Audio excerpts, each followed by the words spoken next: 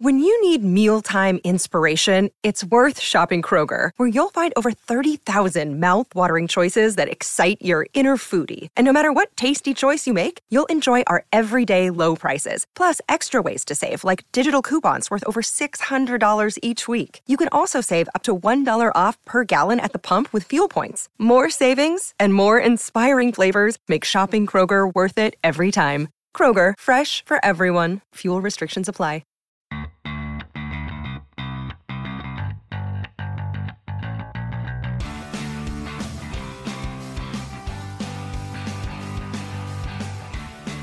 Hello, and welcome to the Tip of the Iceberg podcast, brought to you as always by InsideThePenguins.com. We are 42 days away from the opening of the Pittsburgh Penguins season and their matchup against the Arizona Coyotes on October 13th at PPG Paints Arena. And we are 21 days away from the opening of 2022 training camp for the Pittsburgh Penguins, because it is officially September. The longest and slowest month of the hockey calendar is over, Horwat. And what is greeting us here on the first day of September? But some pretty good news for the Pittsburgh Penguins. Mike Sullivan has signed a 3-year contract extension with the team. Now, the caveat to that is he still had 2 years left on his current deal, so he is now signed through the 2026-27 regular season. Just a rundown of some of his accomplishments before we get into discussing it. 7 seasons as Penguins head coach, which is tied with Eddie Johnston for the longest tenured in Pittsburgh Penguins history. He does hold franchise records in most career regular season wins at 297, playoff wins at 44, is a 2-time Stanley Cup champion head coach, and multiple top 10 finisher in Jack Adams Award voting for Coach of the Year. That's what Mike Sullivan has done in his 7 years so far. Now he is signed for the next 5 seasons. Hora, what did you think of this news that came down earlier this week? It's great stuff. All of the bench bosses have been getting promotions, have been getting raises, new contracts. This is a great deal. I know the trendy topic and the trendy opinion is to question this contract and to raise concerns or bring up the failures of playoff victories recently. Who cares? Because let's be honest, he should have been up for Jack Adams the past 2 seasons. The only thing that made me scratch my head is I didn't know you could sign even coach. Like, I know you can with players. I didn't know you could sign coaches that far in advance. You can't sign players that far in advance either. Like, you have to wait until their last year of the contract. So I don't know why the rules are that different for coaches, but I guess they are. Yeah, that's right. That's the only thing I found weird about the whole thing. I mean, it's not like coaches count against the salary cap, or we even really readily available know how much he's making money-wise, so that's not important. Hope it's a fat check that he wrote in himself, that he can just make whatever he wants, because he's proven to be the greatest coach in Penguins history. I forget how long Bilesma was here for exactly. 6 seasons, 5 or 6, because he started in 2008, 2009, and he ended in 2013-14. Okay. Because I'm trying to remember how many seasons it took him to get to whatever amount of wins he got. And Mike Sullivan passed it in what seemed like much shorter time. I mean, I don't know the numbers exactly, but Mike Sullivan's proven to be the greatest coach in Penguins history. Why are you not going to extend him? And like I said, yeah, I get, and I've seen that the trendy topic is to not enjoy this or look at the downsides of signing Sullivan for another 2 years or 3 years. Past the first 2 he's already on. But again, he's one of the longest tenured head coaches in the league. Why not stick him around a little longer? Because he has integrated himself as part of this core. We talked about keeping the core around for a long time. Guess what he's done? He's made himself a part of it as well. Yeah, I would say that he's the unofficial 4th member of the Penguins core, right along with Crosby, Malkin, and Letang. Now, what you were saying there is a lot of people are saying, wow, 5 more years for a guy that hasn't won a playoff series in 4 seasons. Yeah, I think I agree with the fact that it is an ambitious signing. I mean, 5 more seasons. But also a guy like Josh Yohe, who covers the Penguins for The Athletic, said a very good point when he said, listen, the Fenway Sports Group, if all the wheels fall off, they have the money to just be like, all right, you're fired. We'll pay out the remainder of your contract, but get out of here. Like, they have the money to do that. Do I think that's going to happen? No, that's not going to happen under Mike Sullivan's watch, and specifically under Sidney Crosby's watch, because still the core of this team, the ones that play on the ice, are very talented hockey players. So we know for a damn fact that the next 2 seasons are going to be good, are going to be playoffs most likely, and have a chance to be more than that. And Mike Sullivan talked about as much in his press conference right after making this agreement with the Pittsburgh Penguins on an extension. So I don't think the wheels are going to fall off. I do think he is one of the best coaches. I said top 5 yesterday. Friend of the show, State of Hoppy, corrected me and said, honestly, top 3 coaches in the National Hockey League. And I wouldn't argue with that fact. Now, there are people that are saying, hey, he doesn't have the playoff success. And I'm like, do you forget the fact that this guy won 2 Stanley Cups in his first 2 seasons? And people are of course, it's a what have you done for me lately thing, which all sports are. And he hasn't won a round in the last 4 seasons. But when you look at those 4 seasons, I don't think coaching contributed to very much of those failures. No, it didn't. It was the fact that we had this past season a 3rd string goalie in, and we didn't have our captain for a game and a half.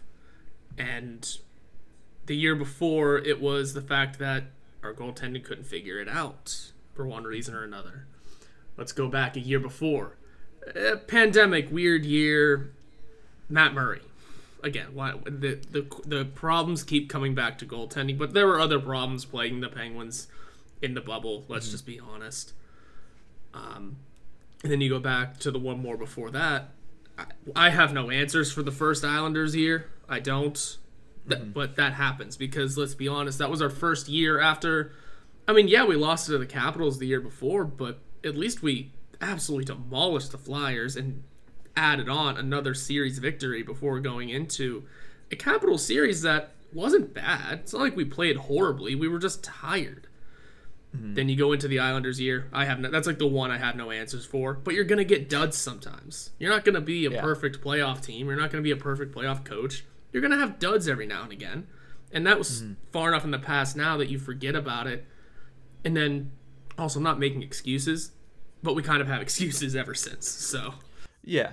And not to go too far back into history because it doesn't deserve to have that much of a stand on what we think today, but he won his first 9 playoff series as Pittsburgh Penguins head coach. He has lost the past 5, but when you look at the last 2, goaltending makes or breaks a coach in this league, and that broke the Pittsburgh Penguins the past 2 postseasons. First was Tristan Jarry, second was Louis Domingue. So now we have to wait and see. Obviously, that's on Ron Hextall now, whether or not Tristan Jarry is able to be available and play up to the level that he can, and also Casey DeSmith, because he hasn't been available for either of the past 2 postseasons as an option. I don't know if that would be any better, but that's a discussion for another day. But what I want to do now is show a quick clip of Mike Sullivan from his press conference. The video comes courtesy of the Pittsburgh Penguins on Twitter, where he discusses what it means to him to continue coaching the Pittsburgh Penguins. And to be able to continue the journey with these guys and our new ownership group and our new management team, for me, is it's hard for me to put it into words. I'm so excited about the opportunity to face the challenges that we have ahead of us. I'm excited about training camp this year. Our coaching staff is meeting starting tomorrow as a group for the next 3 or 4 days to prepare for our upcoming season. I'm so excited to meet with these guys, and it's just it's hard for me to put it into words. It just means the world to me. That is Pittsburgh Penguins head coach Mike Sullivan on what it means to him to continue to be the head coach of the Pittsburgh Penguins. And he also mentioned earlier in that press conference, he said the word that he was honored to remain coach of the Penguins for the next 5 seasons. And I think a lot of Penguins fans and Penguins faithful and mostly the people that pay attention to this team on a day-to-day basis understand the importance of having a really good bench boss, especially in a league where longevity is something that you don't get from that position. Yeah, you don't. He mentioned that there's a finite number of coaches, and he's one of them. And yes, the joke in the NHL is that they keep shuffling in and out the same 35 to 36 names behind the bench and in the front office, but he's in that elite group, and there's one thing that's for certain, regardless of if it was 35, 36 names or more, if they really did broaden it out and start hiring new people, like you said, you were told Mike Sullivan would land in the top 3. He would. He was going to coach Team USA. The World Cup of Hockey is coming back. He's probably going to coach that for Team USA.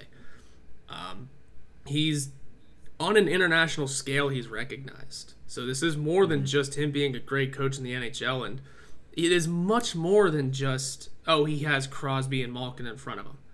That's great, and it helps a lot, sure. But he also doesn't chalk up his coaching success to those guys. He chalks up to other guys that he's coached with, like Rick Tocchet, like Jacques Martin and Mark Recchi. He's coached with some names. It's fun that he's been able to do this, and he is one of the top 3 coaches in the league. I'm excited to see what he can continue to do here. Now, in that same media availability, he had a Mike Sullivanism that is bordering on a Mike Tomlinism, and he was discussing the championship window for the Pittsburgh Penguins, the age of the core, of course, Crosby, Malkin, and Letang, all over the age of 35 at this point. He said, quote, "We're getting older, but we're not old." What do you think of that Mike Sullivanism is what I guess we'll call it. I think Taylor Haas has called that on Twitter, but what do you think of that? We're getting older, but we're not old. So first of all, I want to know what post-hardcore band he got that from. Secondly, I think that's a vote of confidence for the guys, because surely they've all been hearing all summer about how are you going to sign a guy at the age of 35 to 6 years? How are you going to sign a guy at the age of almost 36 for 4 years? How are you going to do this? How are you going to do that? They've been seeing that and probably feeling older themselves. Not when you're head coach, a guy that, I mean, the team seems to love him. I mean, the team's not like angry at him. The team probably wants to run through a wall for him. When your leader like that says, we may be older, but we're not old, suddenly you feel younger. Suddenly you feel like, okay, my peer, or not peer, my boss almost still has that confidence in me. The crowd may not, but that's not who who we should be taking opinions from. I think it was a vote of confidence because we can all recognize, everyone's getting older there. We can all recognize that. Yeah. Well, everybody's getting older in the world. Like, it's a very common state, like a common thing. Everybody's getting older. It's just the way it is. We can admit that the team is getting older. Yeah. But the fact that your leader is saying to you, you're still not old, though. Age is but a number in this situation whenever Chris Letang is going to still put up damn near 30 minutes a night. Get ready for it. When Evgeny Malkin's going to come back and possibly lead the team in points, get ready for it. When Sidney Crosby is still going to be Sidney Crosby.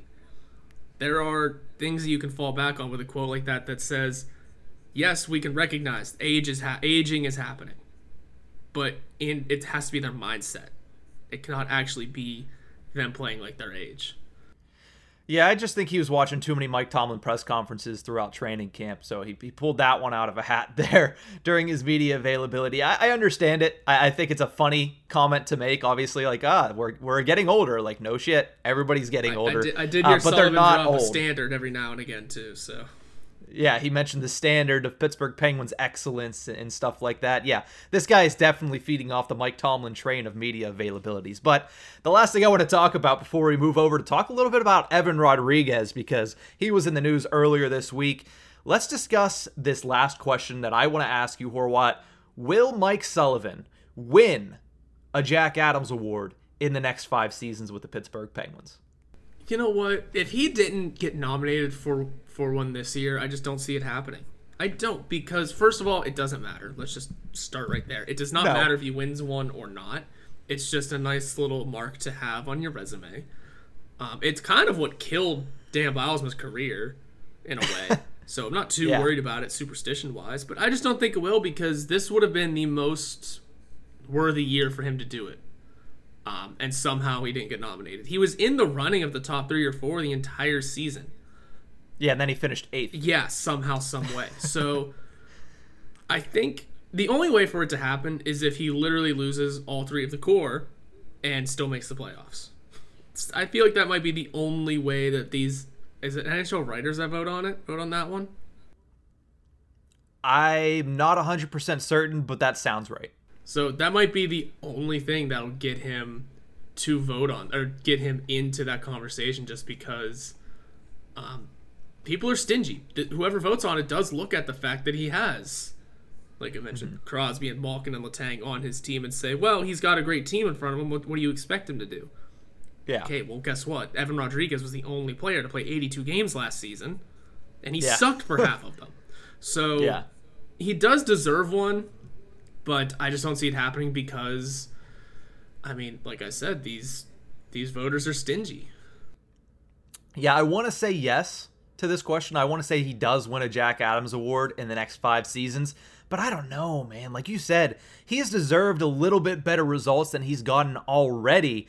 But I think when you combine the fact that, yes, that core is aging, so people are starting to take the Penguins less and less seriously. Like, I don't think anybody's counting them out as much as they did a couple seasons back, but people are still saying, okay, they're the Penguins, but they're over the age of 30 when it comes to overall age. They're getting older, not just with their core, but, you know, Jeff Carter's older, Brian Dumoulin's older. They brought in Petrie. He's over the age of 34. So people are starting to already have that shadows of doubt. If the Penguins can go out and, say, win the President's Trophy for the second time in franchise history, and then every other team does exactly what is expected of them, no more, no less, then maybe Mike Sullivan gets a Jack Adams. But if just one team, like if the Buffalo Sabres or the Detroit Red Wings sneak into a playoff spot, people are going to be like, oh my goodness, how did they get there? Coaching is a masterclass there. Meanwhile, the Penguins have a President's Trophy winning team for the second time in franchise history with 35-plus-year-olds as their mainstay. And people will still look down on that. And I think that's just the way that national media views superstar-led teams, is coaching is not as important. But when you see a guy in Mike Sullivan who is heading into his 8th season, who right now is on contract to potentially coach this team for 12 seasons, you have to start realizing that he is really important, not just a side piece to the Pittsburgh Penguins' success. Yeah, and also it's the NHL Broadcasters Association, so that's... Okay, so not writers, but broadcasters. Yeah, it is still the national media, if you will. Yes. And it genuinely, or generally, turns out to always go to the coach who, hey, your team wasn't supposed to be good this year and you made the playoffs. Here you go. I mean, who won it this past year? I don't even remember now. Yeah, I can look that up, but I don't remember off the top of my head. I remember Gerard Gallant was nominated. Was it the head coach of the Stars? I don't remember. No. I don't think. Because Rick Bowness got fired, so I doubt it was. But I'll look it up real quick. Yeah, because if you go back to years prior, I mean, generally it's supposed to be, or at least the nomination is supposed to be, hey, your team wasn't supposed to be good, and yet you were good. But then you do look at who they usually have winning. Rod Brind'Amour won in 21. Bruce Cassidy for the Bruins in 20. Barry Trotz, I mean, that team wasn't supposed to be good, but there they were in 19. So generally that is how it goes. Like, the team wasn't supposed to be good. Like Gerard Gallant winning with Vegas. Yeah. No, that team was not supposed to be good in their first year, and they went to the Cup final. Now that voting happens before the playoffs, but they made the playoffs with a quote-unquote ragtag group of guys. No, that's not how it works. But, you know, spiel over. The Golden Misfits. Yeah. Spiel over. Who won this past season? Because I just don't remember. Daryl Sutter of the Calgary Flames. They were supposed to be good, but not as good as they were. So yeah, that's how that rolls. And I like that choice too. Jacob Markstrom having 10 shutouts in the month of basically October and November helps that a lot. Yeah, and I don't hate that choice either. Again, Sullivan deserved to be nominated in this past season, but he may have even had a better season than Sutter. Yeah. So, congratulations to Mike Sullivan. We're going to move forward here on the Tip of the Iceberg podcast. When we come back after this quick break, we're going to talk about Evan Rodriguez because he is still unsigned as a free agent, and the Penguins have shown a little bit of interest in their former player. We'll be right back.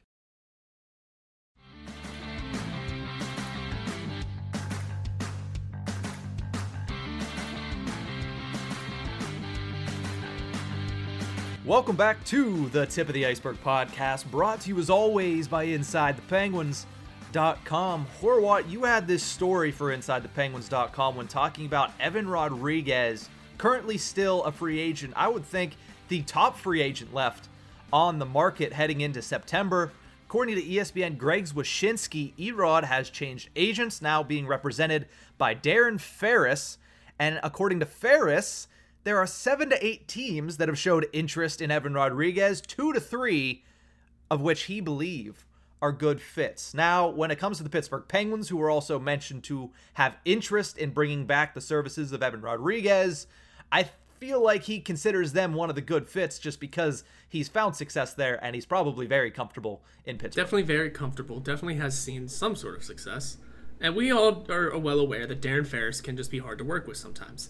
Also, Ferris did mention that teams are trying to figure out cap situations and cap constraints, which the Penguins are definitely one of those teams at the moment. We are one body over the roster limit with over $1 million to pop off. I believe it's 1.4 that they have to cut down.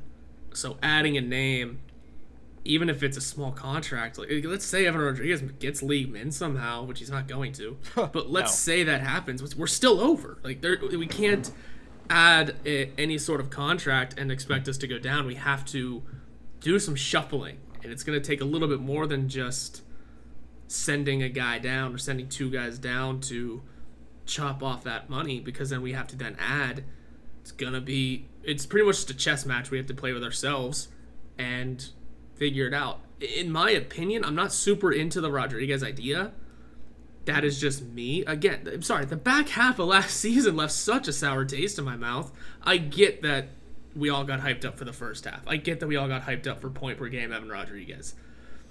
But I knew when it was happening that wasn't what the player he was. And I think I always felt that second half is closer to what kind of player Evan Rodriguez is. That's just me. Now, he might be a great locker room guy. He might have just lost his confidence, and I get that happens. Look at Kasperi Kapanen all season. But you have to find the confidence and maintain it. Maybe a new deal does that for him. I just don't want to see him utilized. I mean, on the first line like he had to be this past season for reasons. But the season before he was utilized on the first line for why? Yeah. Yeah. When I look at Evan Rodriguez and I think about this entire situation, first of all, obviously the Penguins would welcome him back with open arms because they had loved having him on the roster. When I look at the situation, though, as you mentioned, in order to do this, they're going to have to send down 3 guys and get Rodriguez on a very cheap deal just to make it fit, unless there's a trade incoming, which might be the case, but we're just not sure at this moment in time who that would be or when that would even occur. So you would have to play with probably 21 players on your roster, which is not a good bounce back. If you have an injury, you have to only have 1 guy in the press box ready to go at a moment's notice. That's a precarious position to put your team in, even though I do think the team would overall be better with Evan Rodriguez back on the roster because, like you mentioned, he plays center. He can play the wing. I understand that the back half of last season was awful. Like, the fact that he didn't reach 20 goals is borderline criminal, but I think he really did make up for it with the way that he played in the postseason. He showed that, hey, he still has that level. He just needs to get to it. Now, doing that at a consistent basis, that's what gets you paid in this league, and I know that's what he's looking for this offseason. Obviously, everybody looks to make the most money, but if he's going to come back, it's going to have to be a similar situation to Danton Heinen, where he looks out at these teams that have interest, and I'm sure these teams are offering up more money than the Pittsburgh Penguins are going to offer. But you have to look at that situation and be like, okay, do I want more money, or do I want to take 1-year deal, wait for the salary cap to hopefully jump up, more teams to be willing to spend more money, and bet on myself again with an organization that I've proven I could be successful with, and they will put me in positions to be successful. That's the decision that Evan Rodriguez has to make now. So between the Pittsburgh Penguins, I'm sure that they're welcoming him back with open arms, and let's not lie. We're sitting here looking at the salary cap situation and saying, there's no way they're going to be able to do this. It's going to be very difficult. They have guys that literally get paid salaries to figure this out. They'll figure it out if they can end up making it happen. I think it's possible. I think it's something the Penguins would love to see happen. I think it's something that Evan Rodriguez in the back of his mind thinks is one of his best opportunities. But I also think, you mentioned in your piece, the Calgary Flames are another team. He would also fit very well in that Daryl Sutter system. Maybe not as offensively high-powered as he's allowed to be in Pittsburgh, but also the fact that he is a pretty good two-way center, and Daryl Sutter will just hammer that home in a team that needs center depth. So it's an interesting situation with him. Last season, he had 43 points at 82 games. He was the lone recipient of the Iron Penguin Award winner, meaning he was the only player to play in all 82 games last season. So we all know the best ability is availability, and he has certainly provided that. So it's really interesting that the Penguins at this juncture, with 21 days, 3 weeks until training camp starts, are starting to pop up as a team interested in Evan Rodriguez, one of the best free agents left on the market. Yeah, I'm shocked that he still hasn't found a team. One thing, too, that you have to look at with Evan Rodriguez, and you don't want to look at it this way. The fact that he scored more points, despite it only being in the first half, really, than Evan Rodriguez and Kasperi Kapanen. Danton Heinen and Kasperi Kapanen. Yeah, I was about to say, wait, he scored more than himself? That's insane. Pretty much. No, but he outscored Kasperi Kapanen specifically, who managed to still gain a $3.2 million contract. Yeah, that still doesn't make sense to me. But Danton Heinen scored one more point than him and earned a $1 million contract. So that really does leave Evan Rodriguez in a place of he could get anywhere. I mean, he scored 10 more points than Heinen. Sorry, 9. 11. 10? 10. I can't read today. He made... Math is difficult. Yeah, I'm just looking at all of the numbers, and there's people in between, so it was a little more confusing. But he scored 10 more points than Heinen did. So if you're really trying to gauge a contract based on how many points these guys scored, that apparently it doesn't mean anything, because Kasperi Kapanen scored 32, 11 goals for $3.2 million. In 2 years, no less. Danton Heinen, 18 goals, 15 assists for 33 points, gets a one by one somehow. Yeah. So that leaves Rodriguez with 19, 24, 43 to make almost whatever he wants with this team. But you have to really, again, like I'm going to say, look at the back half of that year and chop a number off of that contract. You really do, in my eyes. I get he did well in the playoffs, which is awesome. Love that. Sucks we didn't win to see if it could continue. 7 games is 7 games in the playoffs is a lot, and it is playoff experience, and he played well in those 7 games. It's not a big enough sample size to really get an idea of what he could have done in the postseason, especially considering he played in 1 game previously in the playoffs. 2. I don't remember. I don't remember how many games he had played. Played 2 last year with 1 assist. Yeah. Here's the thing about Kasperi Kapanen. Here's the thing with Kasperi Kapanen. We'll go there. The reason that he also got more of a contract, I know it plays a factor. It's not the sole reason. He was a restricted free agent instead of an unrestricted free agent. Heinen also was restricted at first, but the Pittsburgh Penguins reportedly didn't want to pay him $3 million. So they didn't tender him an offer. He went to free agency. It worked out for the Penguins because they got Heinen back at $1 million, but that is a severe pay cut that Heinen took to come back. You would need the same exact thing to come from Evan Rodriguez, and if not, you're talking about, we mentioned maybe a trade, but like, who is that going to be? We talked on Monday about Marcus Pettersson can't really be traded with the way that the Pittsburgh Penguins look at left defense, which also means Brian Dumoulin probably can't be traded either. And those are your 2 really only candidates to open up space on the back end. So maybe even a guy like Brock McGinn gets shifted out, because when I look at what McGinn has done, I think he's much better than what he showed last season, because he was interrupted so many times, injuries, COVID, stuff like that. When that happened, his play really deteriorated. But I also look at the fact that a lot of these younger guys coming into the roster, a guy like Drew O'Connor, a guy like even Drake Caggiula, a guy like Alex Nylander, they can play that role. Especially if you're doing that, if you're getting rid of McGinn in order to bring Rodriguez back, because there you have a penalty killer. Like, that fills that role, which is what McGinn truly brings to this roster more than anything. So I don't know if you trade McGinn. I don't know what the cap penalty would be if you forced him through waivers down at the minors, but that's really the only shoe that would have to drop in my eyes that I can see from here for Evan Rodriguez to come back. I mentioned he's one of the best free agents remaining on the market. The other one of real relevance is Sonny Milano, the 26-year-old left wing, played with the Anaheim Ducks last year. Those 2 are probably the cream of the crop about what's remaining. Sam Gagner is available. Tyler Ennis is available still, but those aren't guys that you think the Pittsburgh Penguins would go out and get. There's a bunch of former Penguins that are also on this list. Alex Galchenyuk, Daniel Sprong, Derek Brassard. There's a couple more. Let me go. Zach Aston Reese is available. Dominic Simone. And big-time Pittsburgh Penguin, James Neal, still on the open market. Played last year in the AHL. But, yeah, Evan Rodriguez is clearly the player that's going to move the needle the most out of all of those guys. Daniel Sprong still needs a contract? Why have we not been, blowing up his phone? Because we like people that actually play defense. Listen, not anymore. Not anymore. I mean, for the bottom six, yeah, we already have enough top six guys that play offense and not defense. We don't need a bottom six guy that doesn't play any defense. Right, we don't. No, we do need the defensive-minded player to slip in there. But that brings me to one last thing that I want to ask. Where would you put Evan Rodriguez in the lineup for 2022-23? Because, he played in the top six last year. He played in the bottom six. He played center. He played winger. Where does he fit with this current lineup? I know the forward lineup's basically the same, but you have to imagine that, would you drop Zucker out of the top six? Would you then also drop either Heinen or Carter or Kapanen to a fourth line role? I don't know where you put him in because you don't bring him back to be a fourth liner.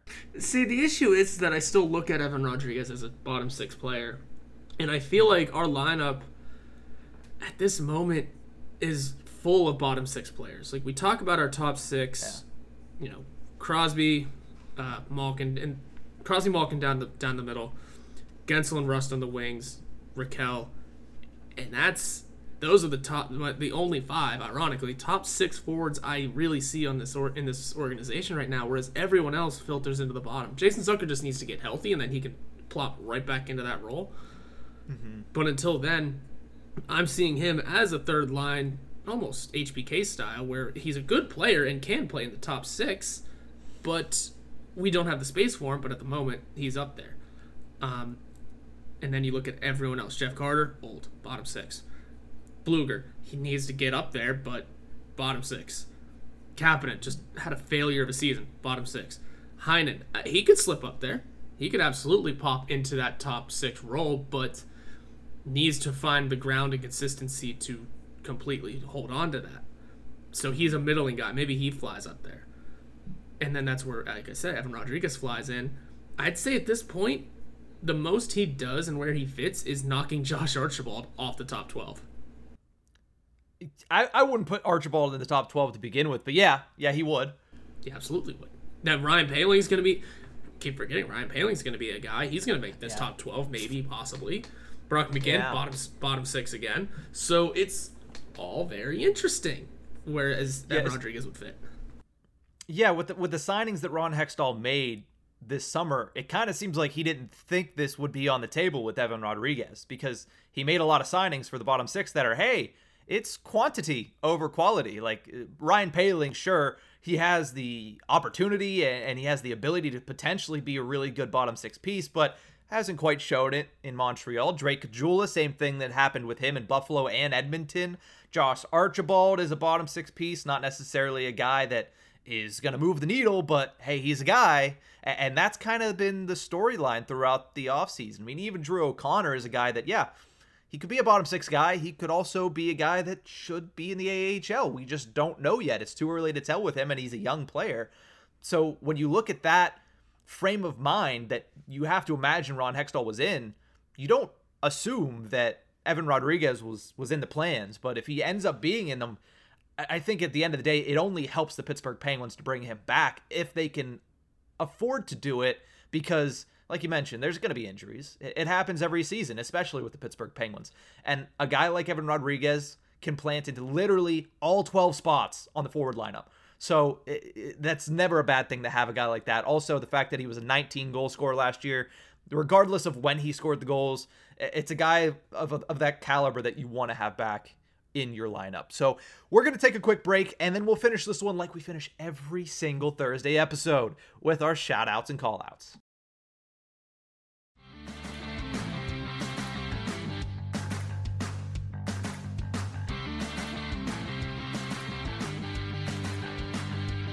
Welcome back to the Tip of the Iceberg podcast, brought to you as always by InsideThePenguins.com, featured on Sports Illustrated Fan Nation. I also want to shout out, before we get into our official segment, shout outs and call outs, I want to shout out the podcast Rangers Ed for having me on earlier this week.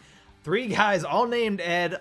As far as I can tell, they're all related, but definitely all New York Rangers fans. We had a nice conversation about the budding return of this rivalry between the Penguins and the Rangers, talked a little bit of Jacob Trouba, talked a little bit of Sidney Crosby, talked a little bit of basically everything between the Rangers and the Penguins. So go check that out. Again, that is Rangers Ed. They're on both Twitter and Instagram, and you can find their podcast wherever you get your podcast from. So let's get into shout outs and call outs, Horwat. Since I led off last week, I will let you lead off this week with your shout out. Cool. We talked about the trendy topic is to not like the Mike Sullivan signing. The trendy topic also in Pittsburgh right now is to not like what O'Neal Cruz is doing. I enjoy it. Now, don't get me wrong. I'm shouting out O'Neal Cruz for just beating the hell out of baseballs. I get that he strikes out a whole hell of a lot. I've never seen anyone strike out that much and that quick a consistency. But when he does make contact, despite not hitting over the Mendoza line, boy, do those things move. I mean, I forget which game it was, but he had... It was against the Brewers. Was that yeah, because it was the Brewers game that they blew the lead for.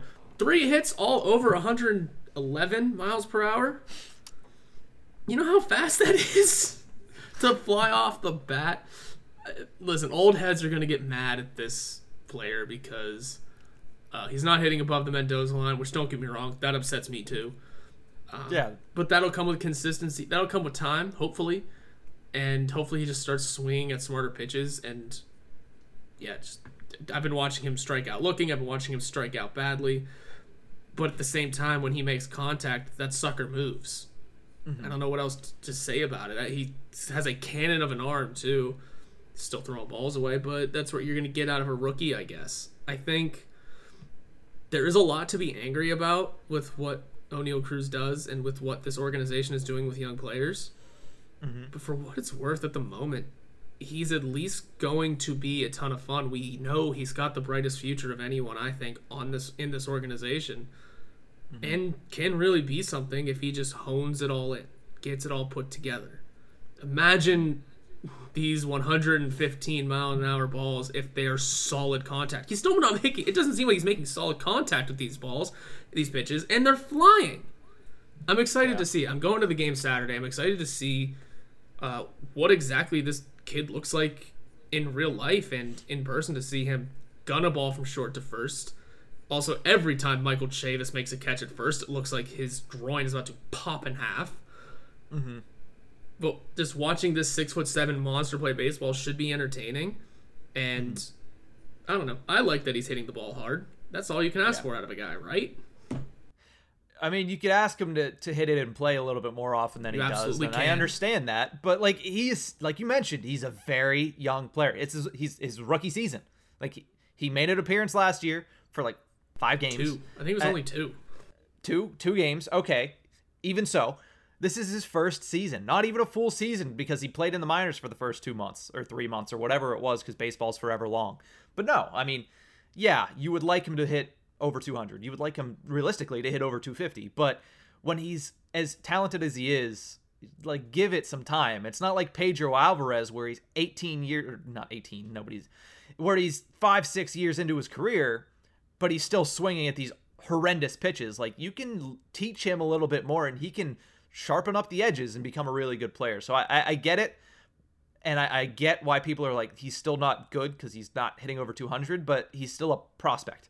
Like, and the Pittsburgh Pirates don't have anything else really to be excited about. But so that's a reason he's playing and getting through all this in the majors, because when he goes to the minors, he just tears everything up. Like, he's graduated from that point, but he's not yet to the point where he hit those 3 balls off of Corbin Burns. Corbin Burns, one of the best pitchers in baseball. He is just absolutely hammering it around the yard. And he's honestly been a monster against the Brewers, which is, if you're going to do it against anybody as a Pittsburgh Pirate, do it against them or the Cardinals. So, and before we move on, I will say Michael Chavis is an absolute certified dog. I love that guy. I hope he stays with the Pirates because the dude, despite, again, also not being the greatest of hitters, is one of the better hitters on the team and just an absolute, just great baseball player and great personality for the team. He's one of the few guys that it looks like he enjoys being here. You know? Yeah. He's just enjoying playing the game. Yeah, he's got a certain confidence to him despite being a Pittsburgh Pirate. So that's always a good quality to have. That doesn't come from many players here, man. Brian Reynolds, as good as he is, I hope he's enjoying it here. Brian Reynolds is very stoic, yeah, though. It's not like he shows emotion very often. I think that's exactly what it is, too. It's just stoic. Key Brian Hayes, I mean, what happened to him? Is he still a good player? Really? I haven't heard his name a lot this year. He's got, 2 home runs? Yikes. Gold glove caliber, but again, Sure same thing with every other Pirate, is needs to be better at the plate. Yes. Listen, everyone's been needing to be better at the plate this year. Daniel Vogelbach was a ton of fun. Also, another thing about Daniel Vogelbach, he's going to be an all-star next year just because he's in front of the national media. Yeah, probably. Because that's the way baseball works. I appreciated that the first 2 weeks of Vogelbach with the New York Mets was, look what he could do. And everyone in Pittsburgh was just, we know. He's been doing that the entire season. Where have you been? We know. Like, we know how great he is. Enjoy him. You should have given us more for him, to be completely honest. But no, my shout out is just a very general sense of the word football. Football is back tonight. The Backyard Brawl, Pitt versus West Virginia. Pitt ranked 17th, the highest preseason ranking that they have had since 2011 when they were ranked 15th.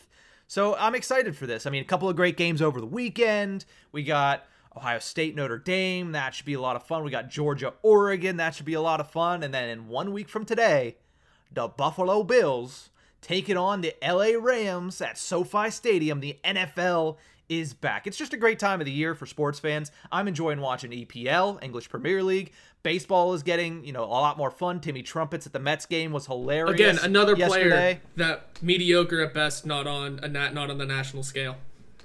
Yeah, well, he's doing great things, making great content for the internet. So I love Edwin Diaz.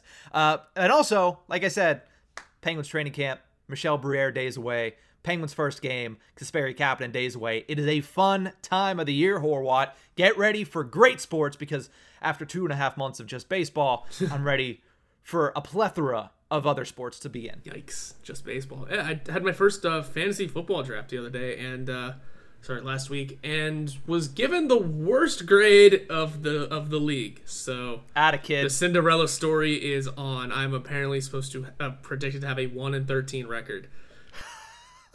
Who did you? We're gonna have to discuss this after the show. I need to know who you draft. First and foremost, who was your first pick? Because when we did the last snake draft we did, you picked Tom Barrasso as your first pick, and you ended up getting washed out in the voting. Who was your first pick in fantasy football? We had the 7th or 8th pick, and we were down to Najee Harris. You took Najee Harris in the first round? Yes, he was like the 5th ranked running back, and all the other 4 were gone at that point. Okay. Whenever we get off of here, I can show you. I tweeted the picture of my lineup. I think I saw it, but I didn't study it. I just saw that basically whatever fantasy service you're using was like, yeah, you're gonna suck. Yeah. So the Cinderella story is on, ladies and gentlemen. I'll be sure to keep everybody updated over the next 15 weeks. Alrighty. Well, I'm going to move over to call-outs here because we are running out of time on this episode. It's a light call-out week for me. I'm not very passionate about this. Like, I'm not very angered. Usually I think of something during the week and like, yeah, that's my call-out. Didn't happen. Like this one I had thought about earlier, but I'm not really passionate about. I'm calling out movies for being re-released in theaters.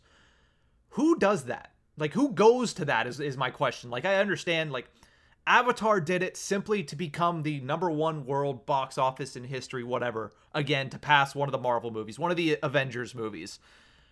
Is the cinema industry that dead where the biggest event of the fall is the re-release of Spider-Man No Way Home, the more fun edition? I am one of the biggest Marvel fans. You know this, Horwat, and most people listening know this. I love Marvel.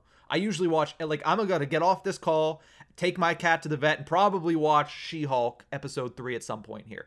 But why am I going to pay $15 for like 12 minutes of added footage to see the same movie, basically, with 12 minutes of that's it. That's the only difference. They added 12 minutes probably of Spider-Man swinging around with, you know, I was going to say, spoiler alert, it's been 10 months with the other two Spider-Men. That's what you're going to get.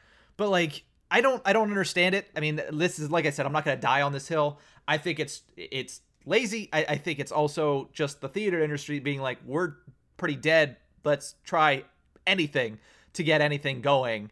I understood it, though, immediately after the pandemic. That's my one caveat, because no movies had come out because production was halted. So they re-released like The Godfather in theaters, all these great Jaws was re-released. I understood that because there wasn't content and they had been shut down for so long, they needed to get back out as soon as they were, you know, legally able to. So I got it in that instance.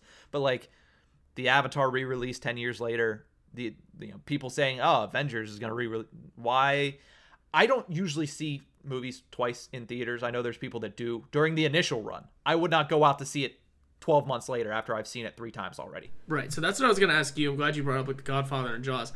I get where you're coming from with the releases of stuff that came out within a year ago or within the last 5. But what about the certified classics that maybe the theater's doing, like a classic movie weekend where, okay, maybe not weekend, a classic movie Monday, Tuesday, Wednesday, where, hey, a couple of the theaters are going to be sectioned off, and we're going to show only movies that are certified hood classics, like Jaws, Back to the Future, Godfather, Goodfellas, all of those things. Gone with the Wind, yeah, etc. And I've seen that before, and that's like things that individual theaters do. But I mean, like these national or international re-releases of theaters that they're expecting everybody to be talking about and dominating media for like a week or 2 weeks. It's like, that makes no sense to me. Okay. Yeah, that was kind of my thought process of it, because yeah, that is dumb. Like I don't go see movies that often in the theaters either. I used to be like our buddy Ballard, who one a year. That was it. And I don't even do that very often. I just happened to see Elvis in theaters not too long ago, but that was it. That's probably the first time I'd been in a theater in years. Yeah, no, I am somebody who likes to go to the theaters. I think it's ridiculously overpriced. I think they're doing something this Saturday at AMC where it's like, oh, $5 tickets or $3 tickets, $5 for popcorn and soda. I'm like, you mean what it should be, but okay.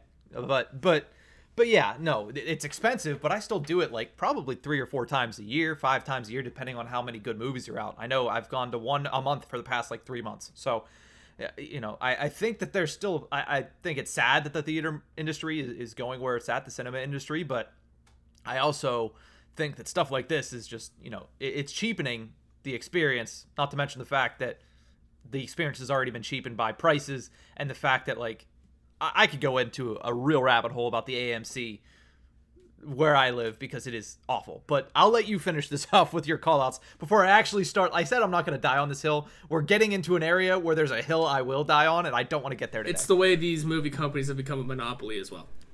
You know, it's like concert selling or concert ticket selling, where they go through 2 brands and that is it.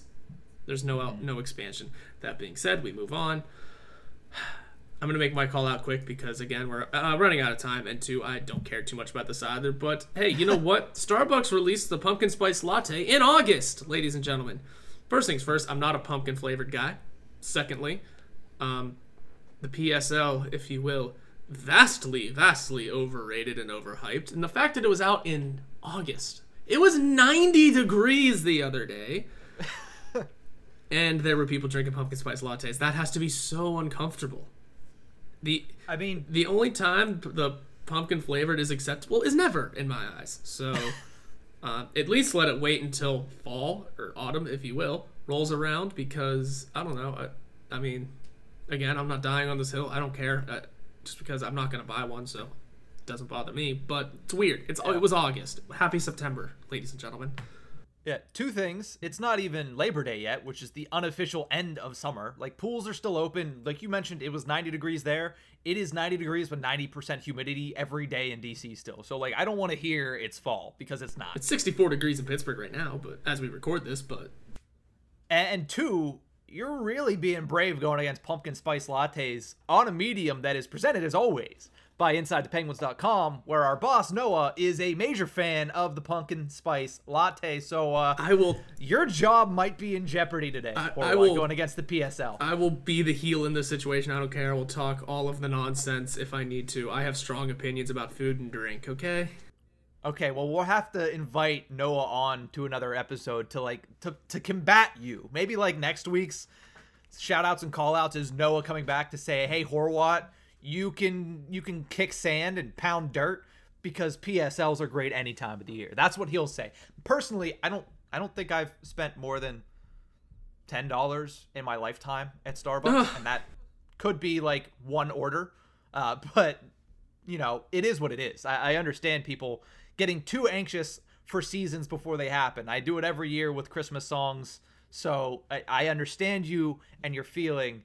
I can sympathize and empathize, but I don't quite share the same thing because I honestly don't care, and I know you said you don't either. No, I really don't, but it just gets annoying whenever it is that early. Like Christmas music before Thanksgiving bothers me. I'm sure that'll be my call out in a few months.